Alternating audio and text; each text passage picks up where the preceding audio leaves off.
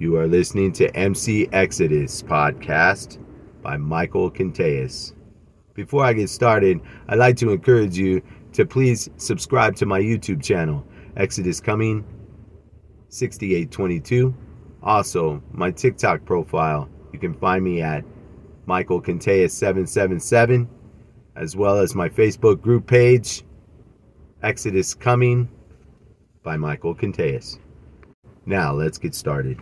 This is a Bible study out of the book of Ecclesiastes, chapter 12.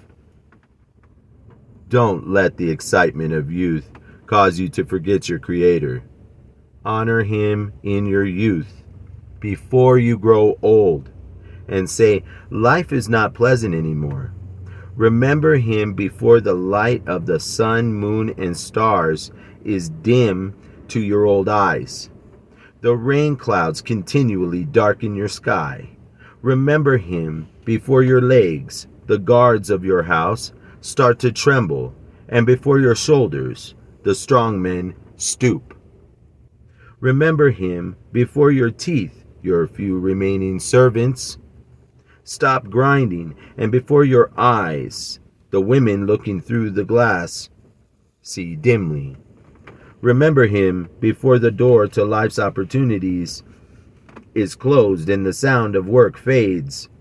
Now you rise at the first chirping of the birds, but then all their sounds will grow faint.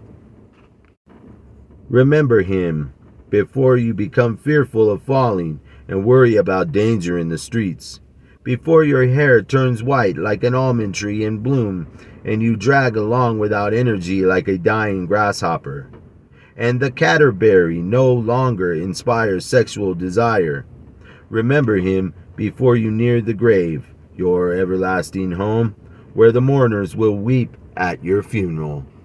Yes, remember your Creator now while you are young, before the silver cord of life snaps and the golden bowl is broken.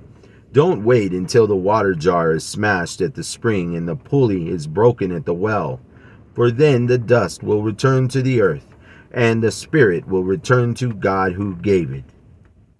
In verse 8, everything is meaningless, says the teacher, completely meaningless. Keep this in mind. The teacher was considered wise, and he taught the people everything he knew. He listened carefully to many proverbs, studying and classifying them. The teacher sought to find just the right words to express truths clearly. The words of the wise are like cattle prods, painful but helpful. Their collected sayings are like a nail-studded stick with which a shepherd drives the sheep. But, my child, let me give you some further advice. Be careful, for writing books is endless, and much study wears you out. That's the whole story. Now, here is my final conclusion.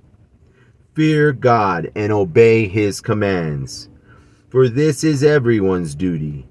God will judge us for everything we do, including every secret thing, whether it is good or bad. And here is my personal commentary on it.